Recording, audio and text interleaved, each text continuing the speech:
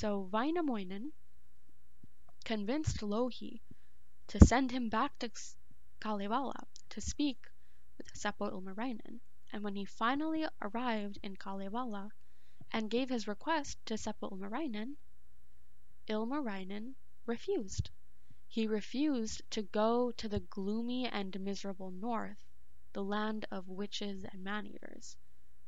But Wainamoinen was desperate to deliver Louhi's reward, and he tricked Seppo Ilmarinen into climbing a giant tree, and then, when Ilmarinen was at the top of the tree, Wainamoinen summoned a giant storm which, get this, the storm flung Seppo Ilmarinen from the top of the very tall tree all the way back north to Pohjola.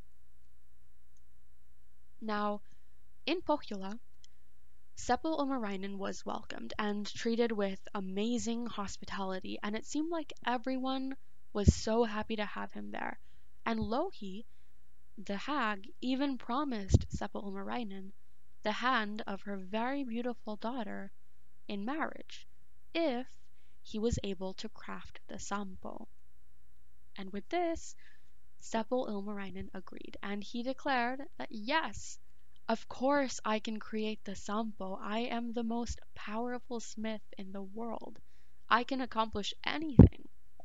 But this was easier said than done, and he tried and tried to forge the Sampo, but only succeeded in creating other artifacts which were beautiful in appearance, but not so much in nature.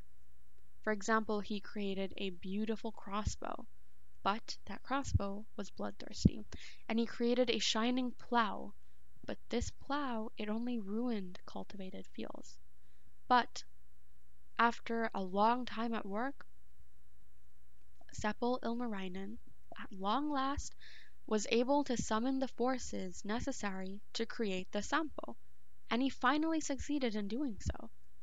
The Sampo was finally forged, and it contained a grain mill, a salt mill, and a money mill, which would forever produce goods and wealth. Louhi was, of course, ecstatic to finally have the Sampo in her hands, and she happily accepted, and she locked it inside a mountain so that only she could use it. But remember that Louhi promised Seppo Ilmarinen the hand of her daughter in marriage if he was able to make the Sampo.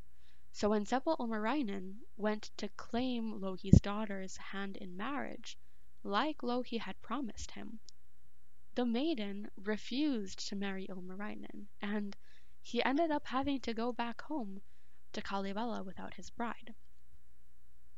Now, of course, over time, the land of Pohjola prospered with their possession of the Sampo, but Ilmarinen and Wainamoinen, on the other hand, back home in Kalevala, they lived sad lives without any love or wealth.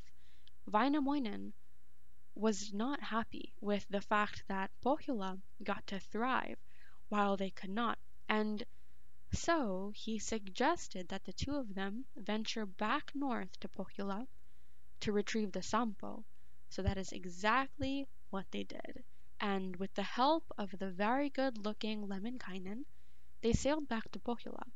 And when they got there, Wainamoinen approached Louhi and requested that she give him half of the wealth that she got from the Sampo, or else they were going to steal it. And of course, Louhi was mad, so she summoned her army to fight the three of them, Seppo Ilmarinen, Wainamoinen, and Lemminkainen. But wait, Wainamoinen then played his magic harp called the kantele, and this harp was magical for a reason. Everyone who heard it would fall into deep sleep. So when Wainamoinen played his magic harp, he sent all of Pohjola into deep sleep. The three men, after sending everyone to sleep, jumped at their chance, and they easily stole his magic harp They easily stole the Sampo, because everyone was sleeping, and they escaped Pohjola and began to sail back home to Kalevala. Now, Lemminkainen was so excited about their success, and he demanded that Wainamoinen sing for their triumph in stealing the Sampo from Pohjola.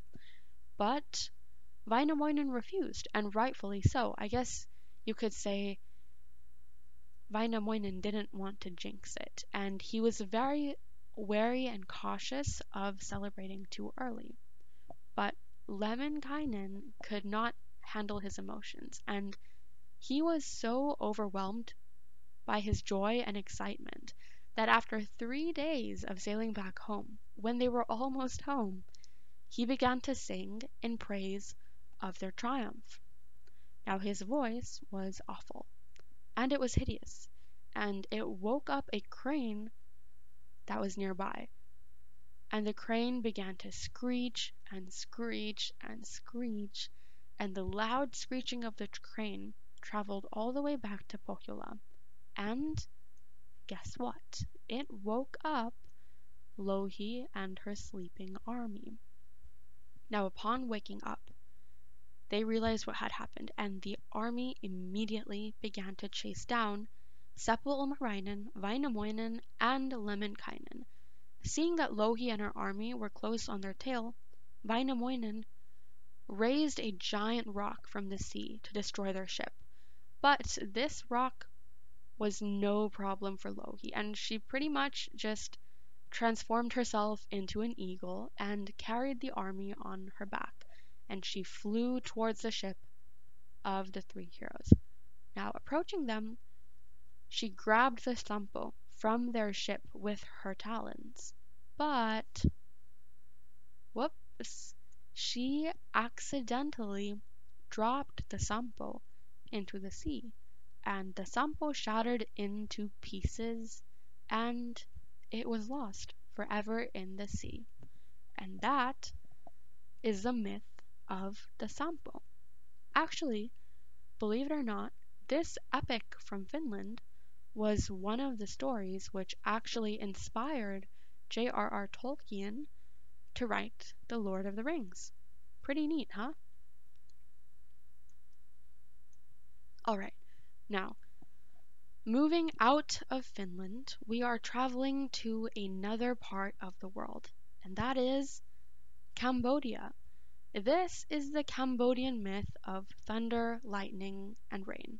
Okay, so this story starts a long time ago with a hermit named Lokta Moni Ese. Now, this hermit had 3 very promising students with a lot of potential: Moni Mekala, Rayam Eso, and Varachen. Moni Mekala was the goddess of the seas, Rayam Eso was a storm demon, and Varachen was the princely manifestation of the earth. Now Lokta, the hermit, wanted to give a gift to his most promising student, and in order to determine who is the most promising student and who is the most deserving of his gift, he set up a competition. What was this competition, you ask? Whoever could bring a glass full of morning dew back to him first would win the gift from Lokta. Now the students heard this and they jumped up to get started. Now Vorachin and Ryame So went into the forest at dusk, and in order to fill their glass up, they collected the dew which was on every leaf and blade of grass that they found. But when they returned to Lokta to present to him their glass full of morning dew, they found Moni Mekala already sitting there with her full glass. You see, instead of gathering the water from every single leaf in the forest, Moni Mekala had just left her shawl out overnight, and in the morning she just wrung out the water from her shawl into the glass and filled it up with morning dew. Now, Lokta loved all his students like a father, and he was proud of all of them, so he gave them each a gift. From the dew that they each had collected, he gifted Rayame So with a diamond axe, He gifted Vorachan with a magic dagger, and he gifted Moni Mekala with an extraordinary crystal ball. Now, upon seeing what his peers had been gifted, Reameso became jealous of Moni Mekala's crystal ball, and he decided that he wanted the crystal ball for himself. So, he tried to have a civil conversation with her, and he asked her if he could have the crystal ball. But she obviously rejected him. I mean, why would she give him her crystal ball, right? So he was like, okay, if she's not going to give it to me when I ask her nicely, then I am just going to have to steal it from her or take it by force. So Reameso took off on his journey to find Moni Mekala and obtain her crystal ball. But on his way, he was stopped by Vorachan. See, Vorachan was a righteous prince, and he knew it was wrong for Reameso to forcefully take what wasn't rightfully his. So Vorachan tried to stop Reameso, but Reameso was determined, and he was fueled by his jealous rage towards Moni Mekala and her crystal ball, and he decided he was not going to go down without a fight. So Reameso and Vorachan battled it out in the sky, but somehow Reameso managed to get the upper hand, and he hurled Vorachan out of the sky and against the side of a mountain. Reameso was sure that he had killed Vorachan, and so he continued his search of Moni Mekala until he finally found her. Now, when he found her, he demanded that she give him her crystal ball, even though she was the rightful owner of it. But the fearless Moni Mekala refused, and she flew up into the sky. Now Reameso followed her into the sky, and he demanded again that she give him the crystal ball. He said, "Give me the crystal ball." And guess what she said? Can you guess what her answer was? Nope. Her answer was no. She was not going to give him the crystal ball. And this was the last and final straw for Reameso, and he began to furiously swing his diamond axe. But before he could, Moni Mekala threw her crystal ball high up into the air, and as it went up and up and up, from the crystal ball came powerful flashes of lightning, and this lightning blinded Reameso. He was taken by so much surprise when he lost his eyesight, and the diamond axe, which he was furiously swinging, flew out of his hands. And as the diamond axe fell through the sky, it cut through the clouds so powerfully that it created deafening rolls of thunder. And when the thunder and lightning mixed, drops of rain fell from heaven. Now Reameso was blind, and he had lost his diamond axe, and Moni Mekala was finally approaching him, but as she approached him, she remembered the kindness that was taught to her by her teacher, Lokta, and she decided to spare Reameso from her wrath, and she flew away. How considerate. And the rain, which fell from the sky, fell on the dead body of Vorachan, who Reameso, if you remember, had killed in battle. And Vorachan was brought back to life by the rain, as the thunder, lightning, and rain continued. And that is the Cambodian myth of lightning, thunder, and rain. I absolutely love this story because not only is it so entertaining, it gives a really interesting explanation to the extreme weather patterns that we have on Earth, which I think is so cool. Okay, that myth was from Cambodia. The next one is from Egypt. This is the myth of the death of Osiris. Okay, before we begin, there's a little bit of a family structure that is important to understand. So in this story, there are 4 siblings. We have Set, Nephthys, Osiris, and Isis. Now Set and Nephthys are married to each other, and Osiris and Isis are married to each other. And the 4 of them together are siblings. It can get a little confusing, so It's important to understand that beforehand. Alright, our story starts with a feast, a huge feast, like the biggest in Egypt. And this feast was being thrown by Set, the Egyptian god of war, chaos, and storms, and his wife and sister, the goddess Nephthys. Now, Set and Nephthys went above and beyond for this feast. They decorated an extravagant hall, had lots of food, and even more guests. Guests who were gods, goddesses, all kinds of deities and monarchs. And the most important guest in our story was their brother, Osiris, the powerful god who ruled all of Egypt and had let Egypt prosper and thrive. Now, in the middle of the banquet hall during the feast, there was a beautiful wooden chest right in the middle. Why was there a random chest in the middle of the feast? I'm about to tell you. So, as the party goes on, Set announced that there would be a game or a competition of sorts. Whoever, out of all the guests there at the feast, could fit into the wooden chest perfectly, they could have the beautiful chest as a gift. So all of the guests gave it a try and tried to get in the chest and fit perfectly. They tried to shove themselves into the grooves so they could fit, but guess what? No one did. No one fit in the chest except for one person. When it was Osiris's turn, remember Osiris is the brother of Set and Nephthys, Osiris got into the chest and he fit perfectly. But before any of the guests could even comprehend that Osiris had won the game, Set, his brother, jumped up and slammed the lid down on top of the chest with Osiris still inside, and he sealed it shut. And then, for good measure, he tossed the chest into the Nile. Here's the thing.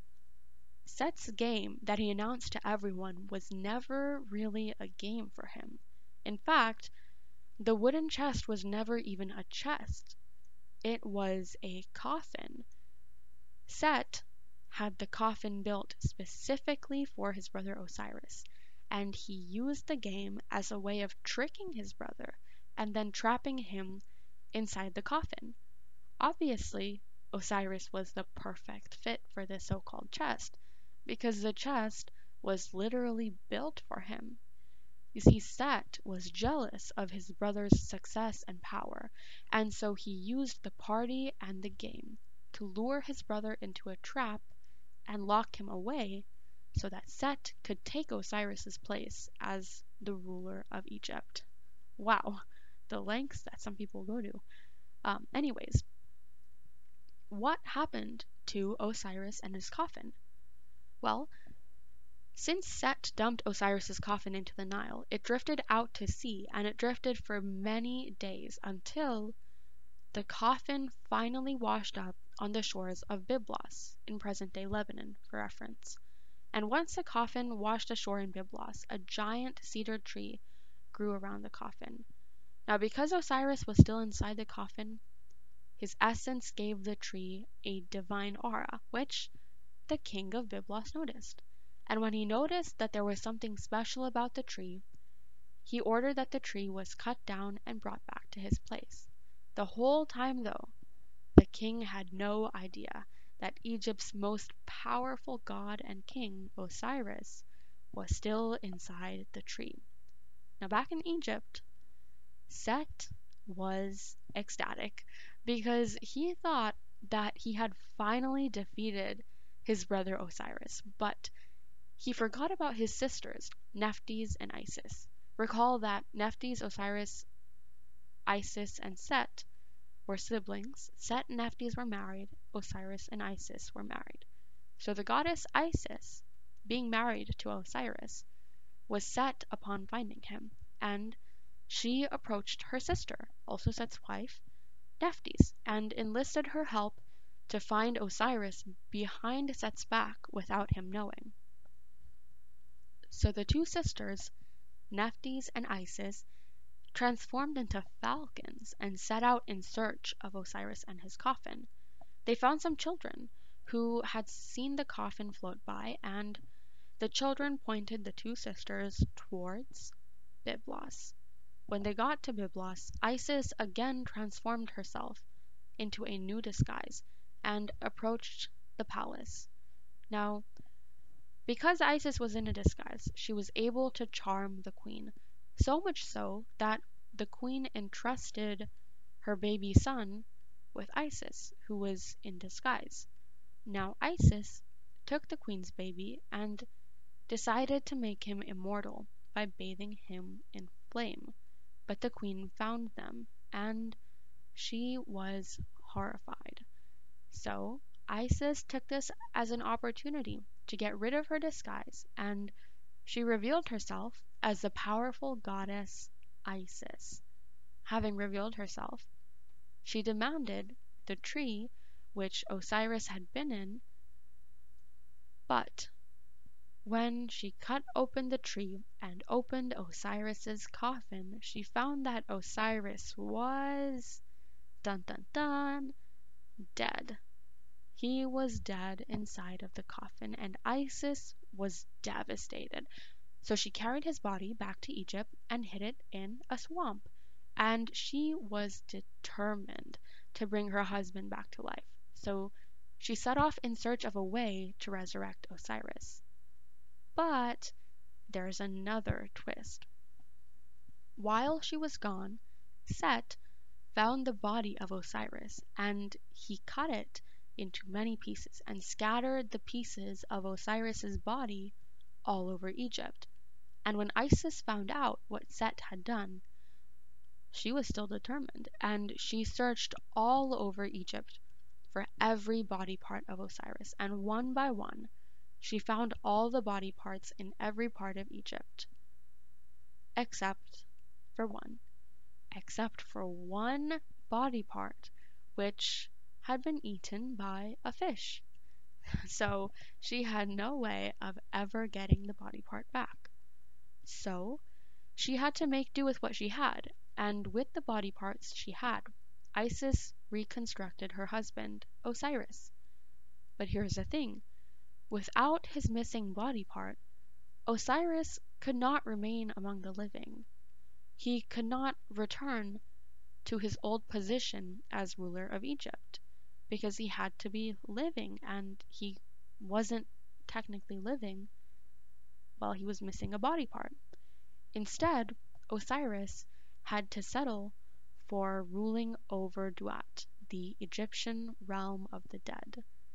But before he left for Duat, Osiris and Isis conceived a child who would one day avenge Osiris, and this child was... Can you guess who? It was Horus, the falcon-headed god. And that is the tale of the death of Osiris. Honestly, my favorite thing about this story is the trickery and the elaborate scheme which is set. I just think it is so interesting to see how the whole thing plays out. Anyways, that was an Egyptian myth, but now we go to India with this myth from Hindu mythology. This is the myth of Kali, the goddess of death, and Mahishasura, the demon king. Our story starts with the great demon king Mahishasura, and he was someone who was incredibly evil-natured and hungry for power. Now, Mahishasura wanted to be the greatest, so he decided to challenge the gods and assemble an army to declare himself the Lord of Heaven and the ruler of the universe. Now, word of Mahishasura's plan quickly got around, and it reached the ears of Lord Vishnu, who was one of the members of the Trimurti. Now, for reference, the Trimurti is composed of three powerful gods who, together, maintain the balance of the universe. Brahma is the god of creation, or the creator of the universe. Vishnu is the god of preservation, or the protector of the universe, and Shiva, who will appear in our story later on, is the god of destruction, also known as the destroyer, and he is the one who transforms the universe. Now, when Vishnu hears that Mahishasura plans to challenge the gods in order to become the supreme ruler of the universe, he is obviously pretty mad. Like, he's thinking, wow, the audacity of this guy. So the members of the Trimurti, Vishnu, Shiva, and Brahma, along with other gods and goddesses, assemble to create the ultimate weapon to battle against Mahishasura. And guess what this weapon was? Can you guess? Their ultimate weapon was a woman. It was a woman, and this woman was Kali, the mother goddess, the goddess of death. All the gods and goddesses contributed their power to manifest Kali, and when she was formed, all the immortals worshipped her and gave her many gifts to make her incredibly powerful. Shiva, the god of destruction, gave her a trident. Vishnu, the god of preservation, gave her a discus. Indra, the god of thunder, lightning, and storms, also the king of gods, gave her a thunderbolt. Surya, the sun god, bestowed his sun rays on the pores of her skin. And Varuna, the god of the ocean, gave her a divine crest jewel, beautiful earrings, ornate bracelets, and a garland of lotus flowers. And with her manifestation, the gods sent her to the battlefield to single-handedly fight Mahishasura and his army of demons. When Kali got to the battlefield, Mahishasura and his army of demons immediately attacked her with all kinds of weapons, arrows, clubs, spears, even just plain old brute violence. But nope, Kali was completely unfazed. She was like, come on, is that all you got? And let me tell you, this battlefield was complete and utter chaos. I mean, there were demons everywhere, battle cries, drums beating, conches blowing. It was really a sight to see. But Kali was fearless. In fact, she was actually somewhat amused with the efforts of the demon army to take her down. She easily blazed through the demons. She picked up dozens at a time with her 4 arms and killed them with her sword. She crushed demons with her mace. I mean, she was ruthless. She was impossible to face and not die in the process. Until the demon Raktabija approached her. Now, this was a particularly troublesome demon who was particularly hard to kill because every time a drop of his blood fell and touched the ground, a clone of Raktabija would appear from that drop of blood. So when Kali tried to kill him, she soon found herself facing a whole army of Raktabija and his clones. You see, Raktabija thought he was being clever, and he thought he could outwit Kali, but obviously he didn't. Kali found a way around his plan, and she ended up picking each of his clones off the ground and lifting them high into the air to keep their blood from falling to the ground. And she killed them and drank all of their blood before it could even reach the ground. And after she killed Raktabija's clones, she approached Raktabija and finished him off. Now, Raktabija was not the only one who tried to trick Kali into defeat. Many demons tried to confuse Kali with their powers by changing their form and color or by putting on disguises, but she saw right through their trickery every time, and she killed them easily. And soon, Kali had defeated the majority of Mahishasura's army, and all around her on the battlefield laid the remains of thousands of demons. And finally, the mastermind himself, Mahishasura, approached Kali. Now, Mahishasura, the demon king, saw his army of thousands of demons completely devastated and in ruins because of one goddess, Kali, and boy was he mad. So Mahishasura transformed and took the shape of a giant buffalo and charged towards Kali, and they fought savagely. Both Mahishasura and Kali were at each other's throats. Mahishasura showered her with arrows. He threw discuses at her. He beat her with clubs and maces, but this was nothing for Kali, and with one strike, Kali raised her hand and finished him off with her spear. Now, Kali had single handedly defeated Mahishasura, the vile demon king, and his entire army of demons by herself, and she stood there in the middle of the ravaged battlefield, completely surrounded by corpses and carnage, and there was nothing left for her to fight, because she had defeated everyone.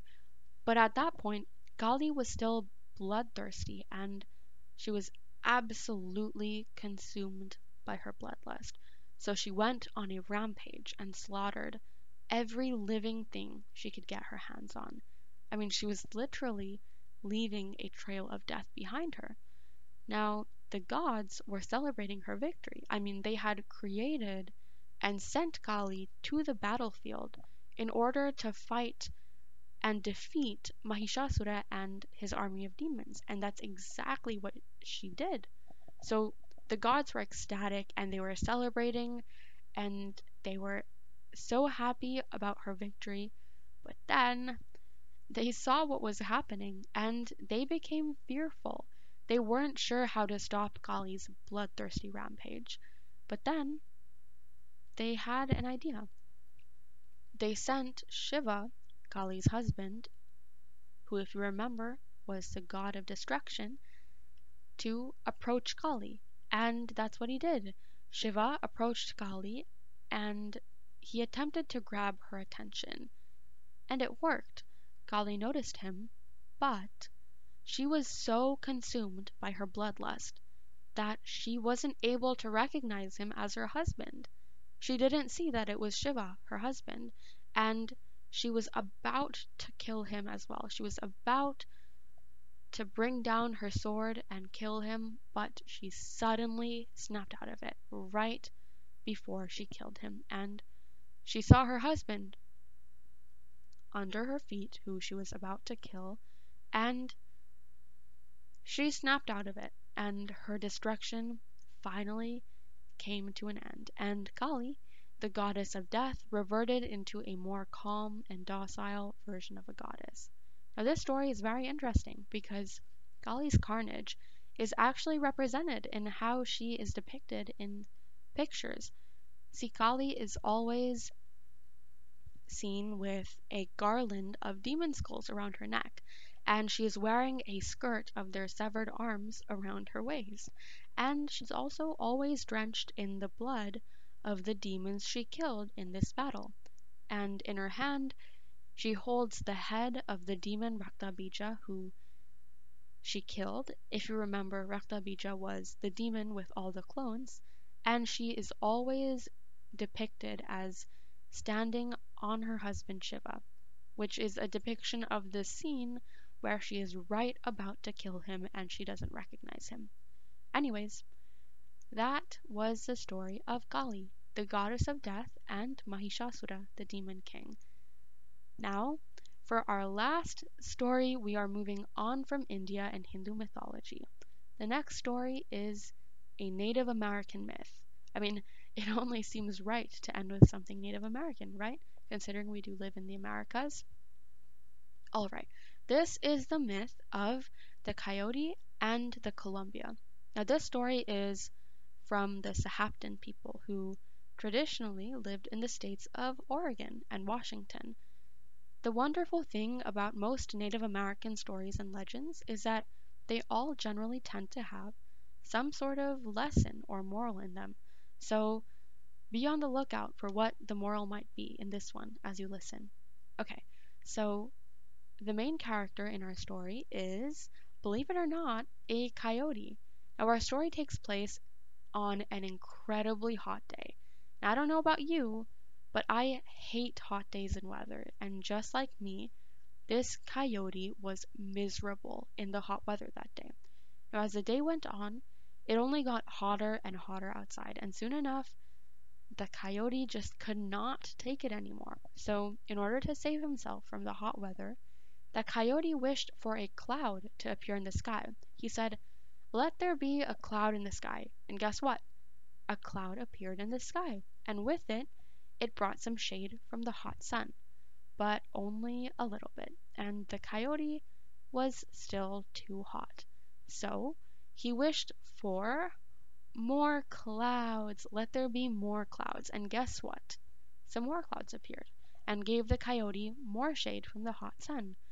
But, well, this was still not enough reprieve for the coyote. And so the coyote wished for rain to fall from the clouds, and you got it.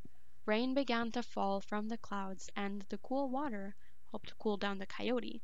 But this still wasn't enough, and the coyote said, "I want more rain." So the rain became a heavy downpour of water.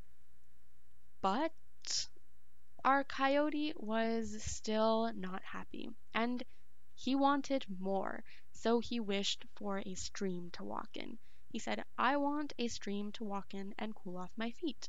And magically, a stream came pouring down from the rain for the coyote to walk in. But guess what? The coyote was still not happy, and he wanted more water to cool himself down. So he wished for more water and said, "Let there be more water. The stream should be deeper." And his wish came true, but not in the way the coyote was expecting. See, the creek became a huge, swirling, powerful river, and it grabbed the coyote, and the coyote got swept up in the huge river over and over again, almost drowning in the process.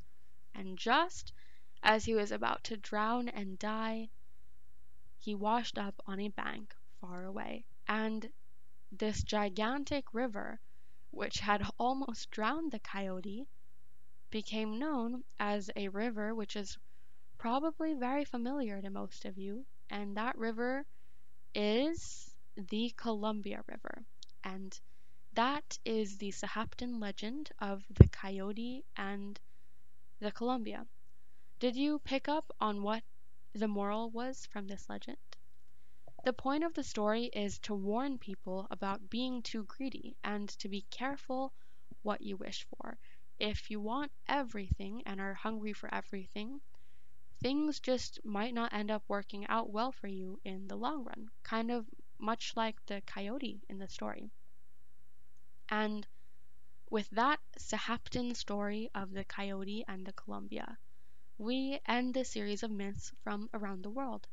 I am always so fascinated by myths, especially because they come from so many different parts of the world, and they all have something different to offer.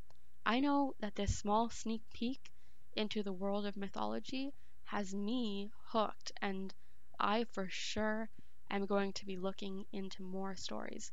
And I sincerely hope you do as well, because stories like these can be so insightful, and they give such an interesting perspective of the world. Anyways, I hope you enjoyed listening to these myths from around the world. Again, this is Levanya from the KBOO Youth Collective. Take care. Bye-bye. Thank you very much, Levanya. I'm not going to tell you what's next. You figure it out yourself.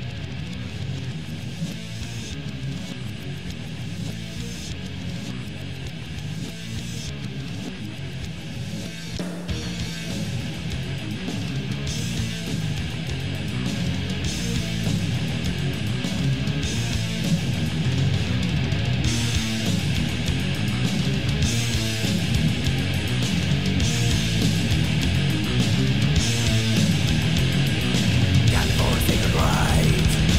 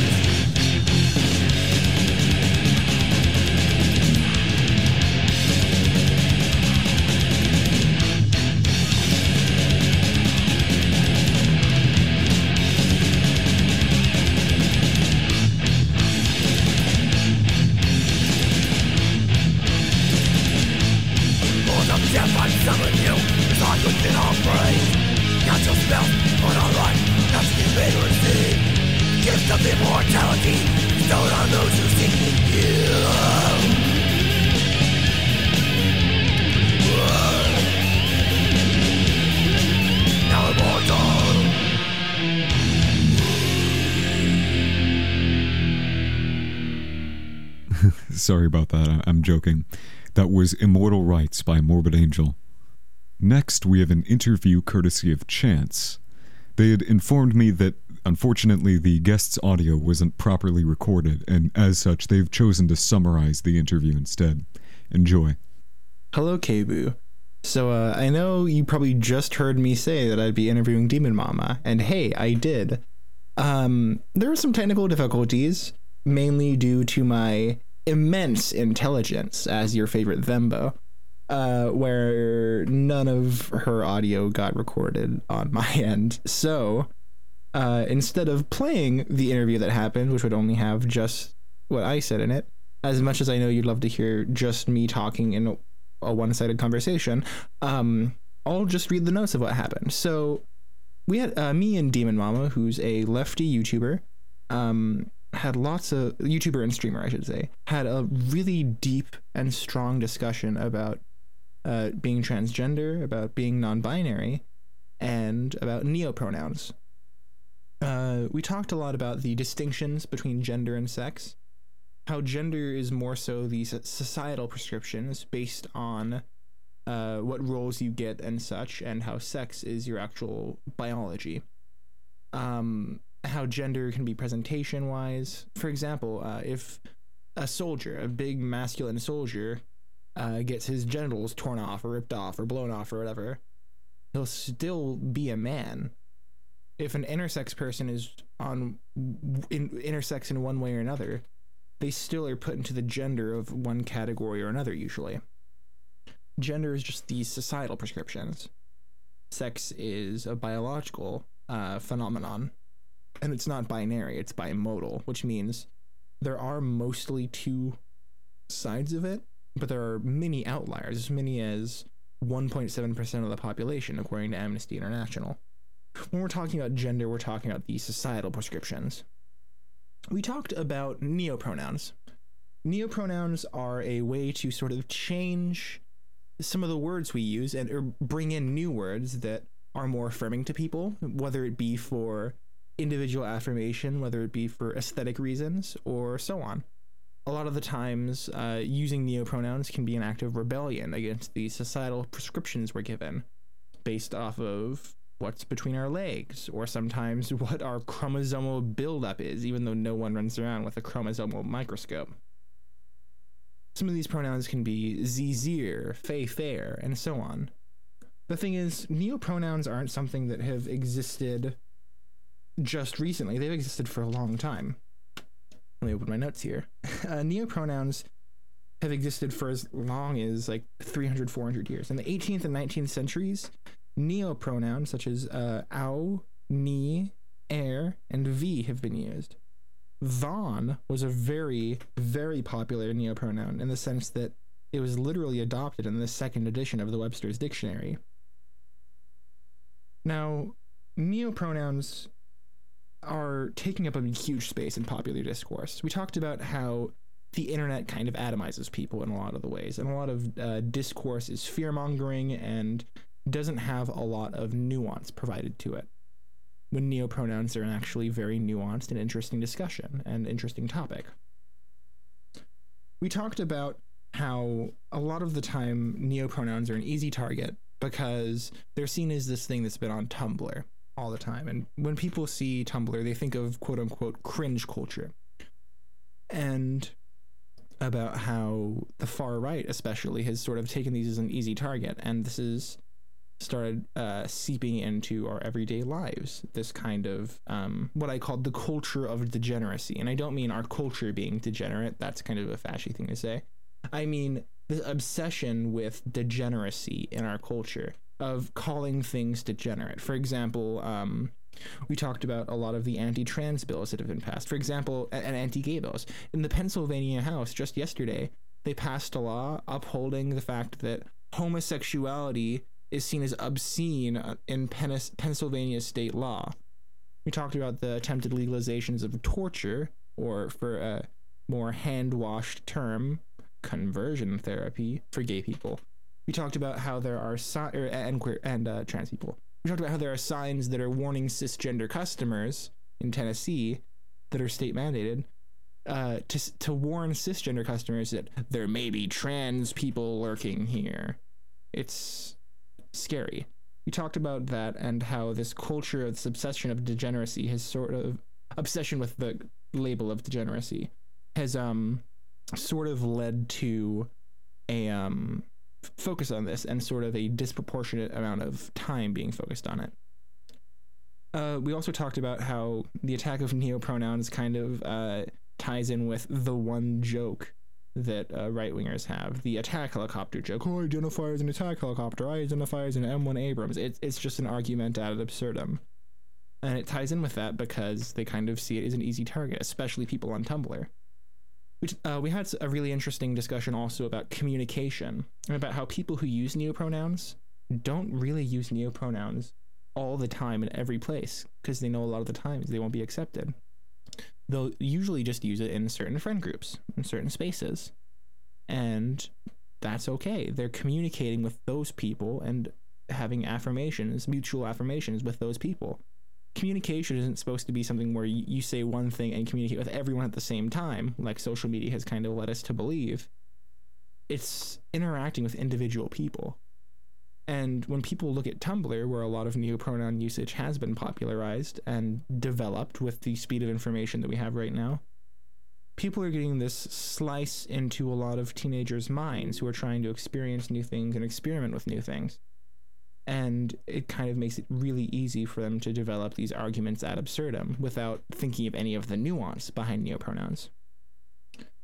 We talked about how language is a flexible thing. New words are always added, new words are sometimes removed. There was a lot of outrage when twerk was added to the dictionary. There's some discussion on whether pog should be added to the dictionary in the sense of PogChamp, originating from Twitch culture. It means like something awesome or something cool. Then we moved on to talking about non-binary people. Non-binary people have existed for all of human history. Trans people in general have existed for all of human history. And we talked about how the idea of a gender binary in at least the United States is a colonial concept. We talked about how the blanket term for the gender systems of Native American tribes is two-spirit. This is a reductive term. We talked about how there's numerous different gender systems across the world. We talked about how the second largest country to ever exist, India, legally recognizes a third gender, a third set of societal prescriptions. We also talked about how, for example, in anthropology, gender studies, anthropological gender studies is a large field of study because every society interacts with gender in a different, interesting way. We talked also about how being non-binary isn't a third gender. And we also weighed in on the discourse on whether NB, ENBY, should be used as a term for non-binary people. We talked about how it might be a good shorthand sometimes, but it's usually reinforcing of the idea of changing things to a gender trinary as opposed to a binary. When the idea of non-binary is just a compass that encompasses everything that's not 1 or 0. It could be 3, it could be X, it could be Arizona iced tea. It could be anything that doesn't fit into this 1 or 0, right? Or this masculine or feminine, this male or female. And we talked about how it shouldn't be a third gender, although third genders, again, are part of, like, they are non-binary. But trying to make non-binary itself a third gender isn't a good thing.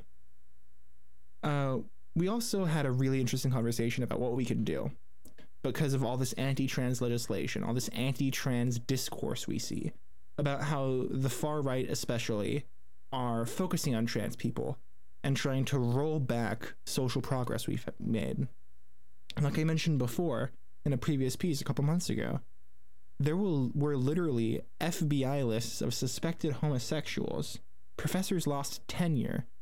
They would perform street sweeps to see if gay or trans people were there. They would raid gay bars, and they would perform forced genital examinations of women there. And if they had a penis, they would be locked up.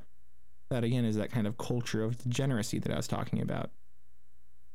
The conservative groups are trying to move back to that world because they don't want to think of a world where academia and the numerous academic studies and proofs of trans existence, they don't want to live in a world where that's real.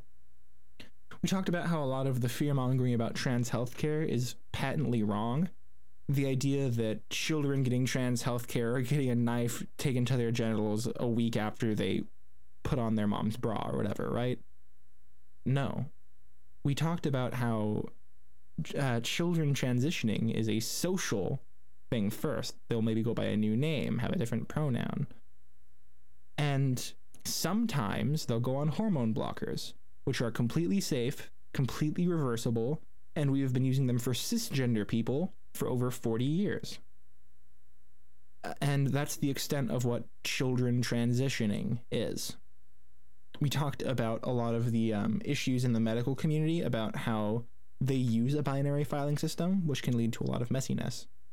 Where, for example, you're either male or female.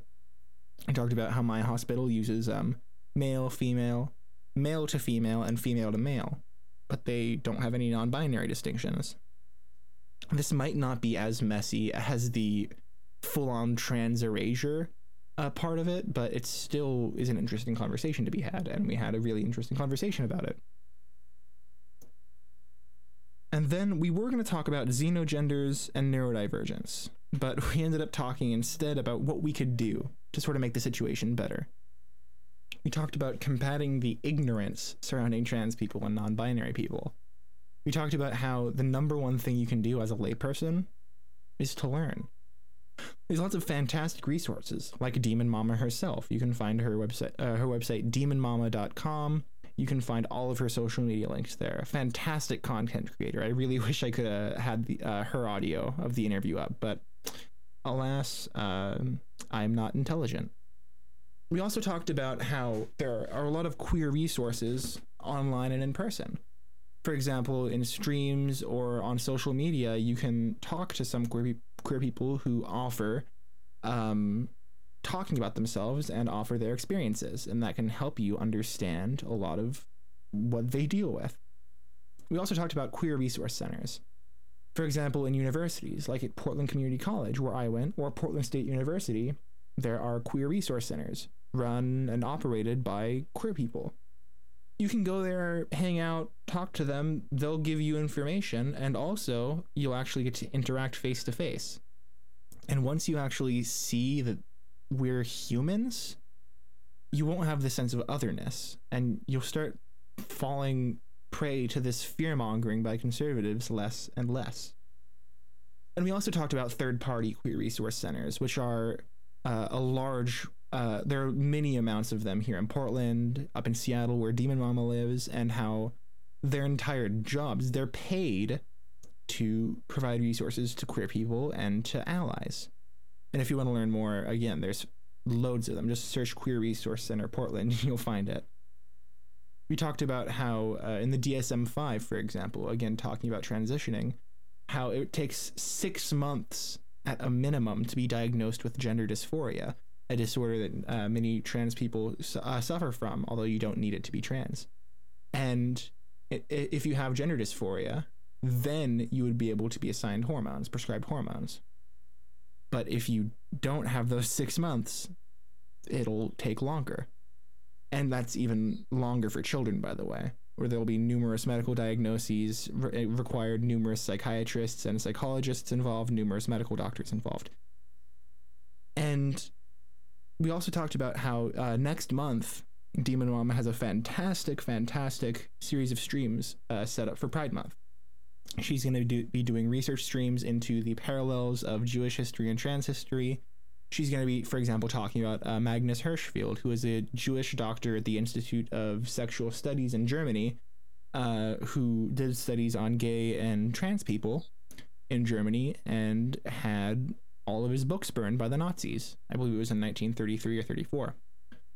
She's going to do a lot of stuff talking about the history of trans people, about the history of Stonewall, the history of drag, the history of ballroom. She's going to do lots of interesting stuff, and you can find that on demonmama.com whenever she live streams, and all her social media is going to be there. She was a fantastic person to talk to. I really enjoyed the conversation. Again, I'm really sorry that there were technical difficulties this time. If you want to hear her again, I'm going to be interviewing her again sometime soon. I'll make sure to get a promo set up for that. It'll probably not be during a Youth Collective slot. It'll just be a slot that I'm going to try to find in syndicated time. But yeah, so that is demonmama.com for her. And if you want to find me, Chance, you can find me at Chance on the Air on all social media. If you find me on Twitter, all my links will be there. On YouTube, I'm Chance on the Air. You can hear content like what you just heard before, or content like you just heard right now, or even more stuff, because I do lots of cool stuff. Yeah, so demonmama.com and Chance on the Air for her and I. Thank you for listening. Again, I'm really sorry for the technical difficulties, and I hope you enjoy Youth Day, everybody. Stay funky. Thank you very much, Chance. Shifting gears a little bit, we're exploring a piece from a previous show in the Underground's history. Specifically, it'd be the April 2019 episode of Interhaven. If you're not familiar, Interhaven was the Youth Collective's very own serialized radio drama. It was created by longtime Youth Collective contributor Maeve, and given how much fun all of us had working on it, we wanted to take a look back at it for this Youth Day. Enjoy.